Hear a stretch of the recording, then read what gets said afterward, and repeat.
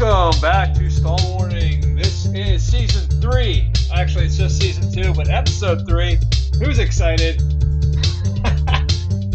Ponchito Anna here with John Murray. How you doing today, John? Good. How's everything out in Virginia? Well, clearly I'm excited because I thought it was season 3. Let's go! But it's not. I guess we could start another season right now. It's good, man. It's cold. It's only 40s today, so it's a little chilly. Oh, man, we had the best Sunday practice ever. It hit 75 degrees, sunny. I was trying to tell these California kids they have no idea how lucky they have it out here. January practice, we're on turf in shorts. It doesn't get better. No, it does not. It does not. I am looking forward to hopefully getting some Virginia Tech practice going here soon, and it'll not be that temperature. We will be happy if it's not freezing and not raining. That's why you get the team sweats. That's right, team sweats, baby, every year. Hokies, let's go. So you see my new Hokie shirt? I think it's pretty sweet, isn't it? Yeah, I like that two-tone. Yeah, let's go. So, hey, today's going to be a great episode. We're going to talk a little bit about some coaching stuff, some preseason planning, and in particular goal setting.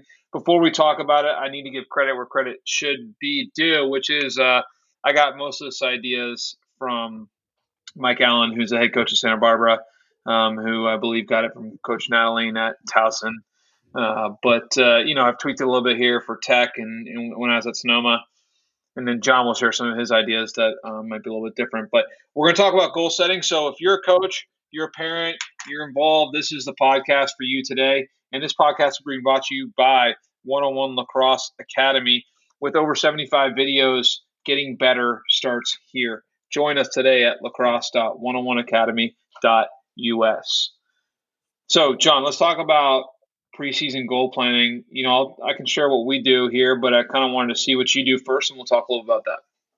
Yeah, I mean, we're in a little bit unique situation at Justin Siena, the high school I've been coaching at. I'm entering my 5th year now as head coach. And I'm the only full-time coach at the moment. So a lot of the goal planning and practice planning, it's just all I'm coming up with. I'm not really bouncing ideas off anyone. So the biggest thing I'm taking into account is, I'm really aware of the team I'm bringing back for the year, what we accomplished last year, what we wanted to but didn't, and then kind of setting goals. And I like to set some achievable goals that I think are really easy to meet and accomplish. But then I also want to set those goals where it's best case scenario. If we, I think, get to where we want to get, we can achieve our 100% achievement goals. So that's my kind of thought process on kind of coming up with it and what we're going for. And I'll talk to the team in the beginning, mainly start with the captains. I like to get the players' goals. Those are really important. I try to stress as much their team as it is my team, and they got to take ownership over it. And then I really like, as you set those goals with your players, you then hold them to that over the season. It's like, hey, we talked about this in the beginning of the year, and I told you I'm going to do everything I can to make you guys achieve these goals, and we agreed upon that in the beginning of the year. I think that really helps build that, team chemistry and we're that singular focus on achieving those goals. Yeah, so this is great. So it sounds like you have a similar process. And in full disclosure, we did not discuss what John's process was. Similar idea process, but so what we're going to go over right now is a way to sort of chunk this out, and we're going to kind of do a little bit test case with John, and setting sort of some of his goals with his Justin team. They will be hypothetical, of course, but some ideas. But this is a way that you can chunk this out as a coach so that you can set some success up for your team. And so what you break it out into is kind of 3 areas. You have your outcomes, your performance goals, and your process goals. So your outcomes are kind of your big picture stuff. So for Justin, that might be win NCS, or I don't know if SI's on the schedule or a team like that. Win those games. Here at Tech, it's always win the national championship, right? And those goals are always the high level 40,000 foot view. Then the second part is going to be your performance goals. And these are sort of the measurable ones, the metrics that you can measure in any given game, right? So if you want to win, if you want to achieve a national championship, or if you want to win NCS, you're going to have to play at a pretty high level, right? So you're going to talk about, what are my clearing percentages? What are my riding percentages? What are my ground balls, face-offs, shooting percentages, shots on goal? And every coach is different, right? And every team's different. And then the third part's going to be the process goals, which these are the things that you do in practice. And so they're like, no sidearm shooting, underhand only shooting, finishing to the goal, no over the head checks, things like that, where you can sort of talk about things that you do in practice that will set the standard to kind of achieve those performance metrics. They sort of build on each other. So when I do this, I actually do it in a team meeting. So we'll have the whole team there, and we ask them for all of their goals. They set the stage. The coaches only add to what they have, and everything has to be approved by the players. Because ultimately, from our perspective, if the players don't approve the goal, then ultimately you're sort of fighting this uphill battle. And not that it's not worth it, it can be, but generally speaking, if you set the goals of the players, they want to achieve high things, and then they know and they hold themselves accountable to those standards. So let's kind of walk through that process so that the coaches listening to this can sort of understand what that might be. So John, we're going to use you as a test case. For sure. So let's talk about, your outcomes. What would be some outcomes that you might see at Justin, or if you want to use Seton Hall Prep, to protect your Justin guys, that's fine too. Yeah. So we'll go Seton Hall Prep to protect the Justin guys.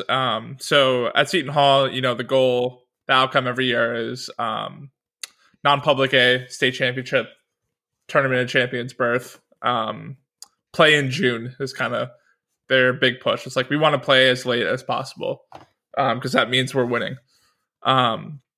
It's definitely another one. Big outcome would be beating Delbarton, big school rival in New Jersey, beating those guys. And again, that also kind of ties into, if we're beating those guys, we're most likely playing them in state championships. We're playing them in big top 20 matchups. So super important to get those wins. So those are probably the outcomes year in, year out.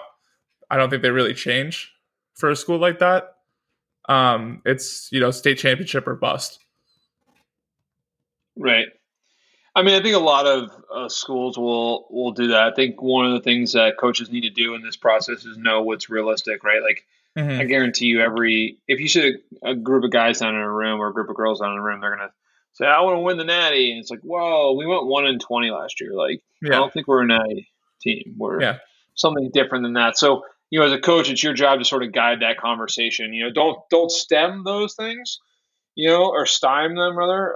You want to let those players think high and dream big, and you want to encourage that, but you also want to sort of be realistic in that. So how do you handle, because I know it's something I had to do at Justin, but like defining what a successful season is that something you want to do in your goals and outcomes, and kind of how it changes? I mean, I think that's what the goals are. The goals set the standard for what you deem as success, right? And this is why you set more than one outcome, right? So your outcomes are going to be, like, for instance, if I'm Seton Hall Prep, I'm, state championship, Delbarton, I'm probably setting a couple other goals. Maybe win all my home games, or maybe it's if you have a spring break trip, go undefeated on spring break, or something like that. So that maybe you don't achieve the state championship, or maybe you don't beat Delbarton, but you get these other goals. So success is not tied to one thing, but that's kind of it. So this outcomes is sort of this big picture, high level stuff. So let's talk about some performance goals. So if you want to win the state championship at Seton Hall Prep, what are some of the performance goals that you're going to be setting from a game in metric, realistically at the high school level? So at the high school level, you're looking at, I think the big, three things. You want to be able to execute on special teams. Your man up, man down units need to perform at a high level. You need to win the ground ball battle. And I think you have to limit turnovers. I think if you can do those three things at a high level, you're going to be in a lot of games. Sure. So what's your percentage that you set for your man up, man down? Good man up. You want to, it's like that 40 to 50%, like a little under every other man up. You want to be scoring a goal, is ideal. And then it's kind of the vice versa on man down. Obviously, the higher, like I think at Justin, we've been able to do get that around 60 to 70%. So that's kind of like our goals there. Obviously, it changes from year to year, but those kind of percentages is what we're kind of looking at. Score a goal every other one for offense, and your 3 out of 4 stops on defense. Sure. And then what do you the win the ground balls is obvious, that's a 50-50 deal, but then what about for limiting turnovers? What do you set your turnover number at? If we're especially in transition, the turnovers, we try to keep it under 6 to 7 a game. I mean, it happens. We like to try to push the pace. So it's going to happen, but the unnecessary ones. What do you define as a turnover? That might be an important factor. Yeah, like a sailed pass. It's mainly like stuff we can't control. I don't really count like a cost turnover on the defense. I'm not, holding that against my offense if they, get the ball taken away. But it's mainly in transition and passing. Like if we can't clear the ball, that's a turnover. Stuff like that. I think you got to, value possessions in games. Yeah, I was trying to think realistic number. I think for high school or youth is going to be much higher than that 6 to 7. I mean, that's a nice number to have, but the reality is like Division I teams will do 12 to 15 turnovers a game. Yeah, at the MFA level, we say ours needs to be about 16 to 18, less than that. Yeah, so I think it's a little slower in high school. But yeah, I think that number is probably a little bit higher. Yeah. So, and you also have to set as a coach, you have to set what you define as a turnover. For instance, I define any clean save as a turnover. Right? Goalies can't get clean saves; they have to be dirty, so they can't outlet the ball for a fast break the other way. We define any sort of missed ground ball that the other team picks up. That's a turnover. Basically, if you drop it and then you do it, or if you run yourself into a double team when you didn't have to, that's a turnover. Even though the defense might have caused it, it's still on you as the offensive player. So you need to sort of set some parameters when you do some of this performance stuff. I would also recommend as you're going through it, as a coach, that you take the time to look at, all the different facets of the game. So John touched a couple of really important ones that can be big game changers, right? If you sort of play the game well, special teams and ground balls will make the difference. I think face-offs is a big one. You want to make sure you're somewhere in the 40 to 60% range. Anything below 40% makes winning really hard. The other thing you want to do is, you should have a riding component, a clearing component, and then, I generally like to have some sort of shooting aspect. I'm not a big shooting percentage guy myself because I don't want to encourage players to put everything on cage necessarily. So if we take 60 shots and only make 10, that's fine. But the goalie can't have, 25 saves. It needs to be like 60 shots, 10 goals, and, 6 saves. I'm definitely more of a shot total than percentage guy. Like, you only take 30, 35 shots in a game. Like that's not enough. You need more. So, and every coach is different on that. It's going to depend on the style of play you're playing and sort of what you're doing there. So, as you're going through this, so again, you have your outcomes, which are your big picture goals. You have your performance goals, which is your measurable statistics in a game. You should set those out and then go over them. Be realistic. When I first did this, the very first time I did this, I said we should ride at 40%. And that was a high hope. Yeah, that's tough. If you're doing a 10-man ride, you can put that in, but if you're not, then it's a little too high. So, some things like that, just be realistic in what you're doing. But let's talk about process goals. What are some of the things you do that you set around practice? And some people might call these sort of practice standards as opposed to process goals, but I think they fit right into it. I mean, big process goal I have every year, and this doesn't really change for me, is just get everyone involved in practice. I hated as a player attending practices where I didn't really get enough reps. So I just have from an individual coaching perspective, is I want everyone in drills everyone learning anything, no one hiding in the back, and get them moving as much as possible. I mean, I think a really good process goal we've implemented at 101 this year is just increase touches. That touch count I think is awesome as far as a process goal. Get the ball in the stick as much as possible, and also kind of change the way we looked at drills, and like how can we get more touches in drills, in between drills, and everything. You're working with high school kids. As I can speak as a high school coach, attendance, timeliness in practice is very important. We want the kids there. Like 4:00 practice doesn't mean show up at 4. That was something that took me a while at Justin to get across, that hey, like practice at 4 means be at the field at 3:30, dressed and ready at 3:45. And the second 4:00 hits, we start our practice. So it's stuff like that that also the processes. Yeah, and process sort of feeds off of your performance goals, right? So, for instance, you mentioned your extra man and your special teams, right? So if that's a performance goal for you, then you have to put the time into practice, right? Yeah. So, one of my process goals, I would say, is if my goal is to say, hey, I'm going to do well, I'm going to excel in special teams. Well, we're going to practice special teams for 10 minutes every day, right? Like a lot of teams don't practice special teams, but maybe once or twice a week. We're going to practice every day. Or if my ground balls is something, so ground balls is a big one. A lot of people have ground balls as a process goal or as a performance goal. And so we've actually have it as a process goal as well. But our process goal is actually one of our practice rules. And we'll talk about practice rules next week a little bit in the coaching side of this stuff. Because I think everyone should have 2 or 3 good practice rules. But our practice rule is no one-handed ground balls, period. End of story. Doesn't matter who you are. Doesn't matter why. One-handed ground ball, we're running a gasser. Ooh. And I'm telling you, the first practice, you're going to run a lot of gassers because there's a lot of lazy pickups throughout practice that you don't even realize are happening. Then you're going to start running a lot less gassers, and you're going to be better at ground balls. Yeah. Now, we do limit that. We have one exception. There are 2 exceptions.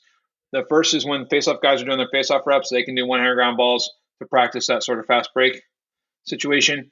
And then we always give our goalies chances to do one-handed ground balls when they are sort of in regular play, because it's, they're better off scooping the ball one-handed with the way their stick's designed.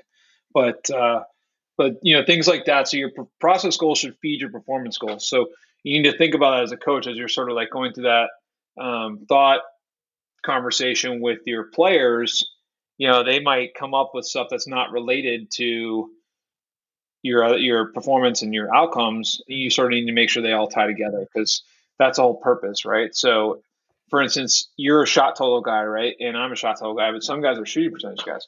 Well, if you're a shooting percentage guy, then you need to have a process goal about how we shoot, right? Like we always finish in front of the cage, or we always take high percentage shots or change planes or whatever they are. And these are also your accountability metrics, right? So, what do you do at practice? As you set these goals, right? You have this conversation, you set these goals. What do you do at practice when processes aren't being followed? Is it do you run them? Do you talk to them? Do you sit with them? That kind of reminds me of this great coaching quote I heard maybe a year or 2 ago. That is, if you tolerate it, you promote it. And that's something you really got to just keep in the back of your mind with these practice goals and practice rules and stuff like that. If you let something slide, it's going to look like you're promoting that. And you got to take that hard step and make sure you're enforcing everything. So, yeah, I mean, if rules aren't followed, it's running. For me, it's always just sideline everyone right until it's changed. Because, like, we identified that this is what it takes to win. And, again, we put the ownership on the players that it's their goals. And my job is to make sure we achieve these goals. So yeah, I agree. We're big on that. We always tell the guys, conditioning is an outcome that we see out of our process goals, both in forms of punishment and in terms of how the goals are written. And so a lot of times, we try and we're trying something new this year where we're going to try and set practice. At the beginning of practice, we have X amount of runs that are going to happen no matter what. Those are not no matter what, that those are set to run, and positive behavior will take those off in each drill. Sort of like this idea of like, how do you reward positive practice function? And we'll see how it goes. It's a cool idea. We'll see if it works out. But I think the process goals are very important. So anyway, you go through this series. Like I said, I do it with my team. What I do is I break them into small groups at the beginning. So we have these small groups. For us, it's called branches. They get in each of their branches. They talk about the outcomes. Then we come back. We share them all. Everyone on the team votes on it. They say yay or nay. Then we go to the performance goals, do the same thing. And then we go to process goals, do the same thing. The coaches reserve the right at the end to add anything in that they might deem was missed. But again, we always have the guys vote on it. Sometimes we have to sell them a little bit more than others, but generally speaking, that's not usually that difficult because they've already gone through the process themselves. So they see what you're talking about in that moment. Doesn't mean they're always thrilled about it when it comes to action. So, but John, we're wrapping up here today. Do you have any other thoughts for coaches on goal setting? I mean, not really thoughts. Just want to reemphasize, like, it's a really important part of the process for the season. For me, like, the preseason is the hardest part for me. It's a lot of planning and, execution. And when you get into the games, it's a lot of reactionary coaching, like adjusting and everything.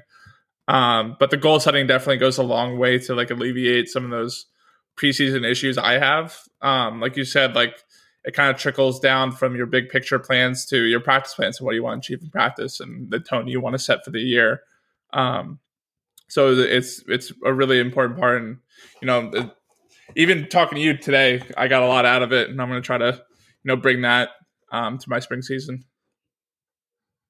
Awesome, man. Yeah, this stuff's great. I love talking about it. And you are right. Goal setting is the number one thing, because this is the number one way to get buy-in from all your players and all your coaches, because everyone has to be on the same page going into the year. Once again, thanks for listening today. Make sure you subscribe, like us, review us on Apple Podcasts or wherever you get your podcasts. And lastly, this episode was brought to you by 101 Lacrosse Academy. There were 75 videos available for you. Getting better starts here. Check us out at lacrosse.101academy.us. For me, for John, thank you for joining us. Make sure you follow us on social media. It's at 101_LAX on Instagram and at 101 Lacrosse on both Facebook and Twitter. Until next week, see ya.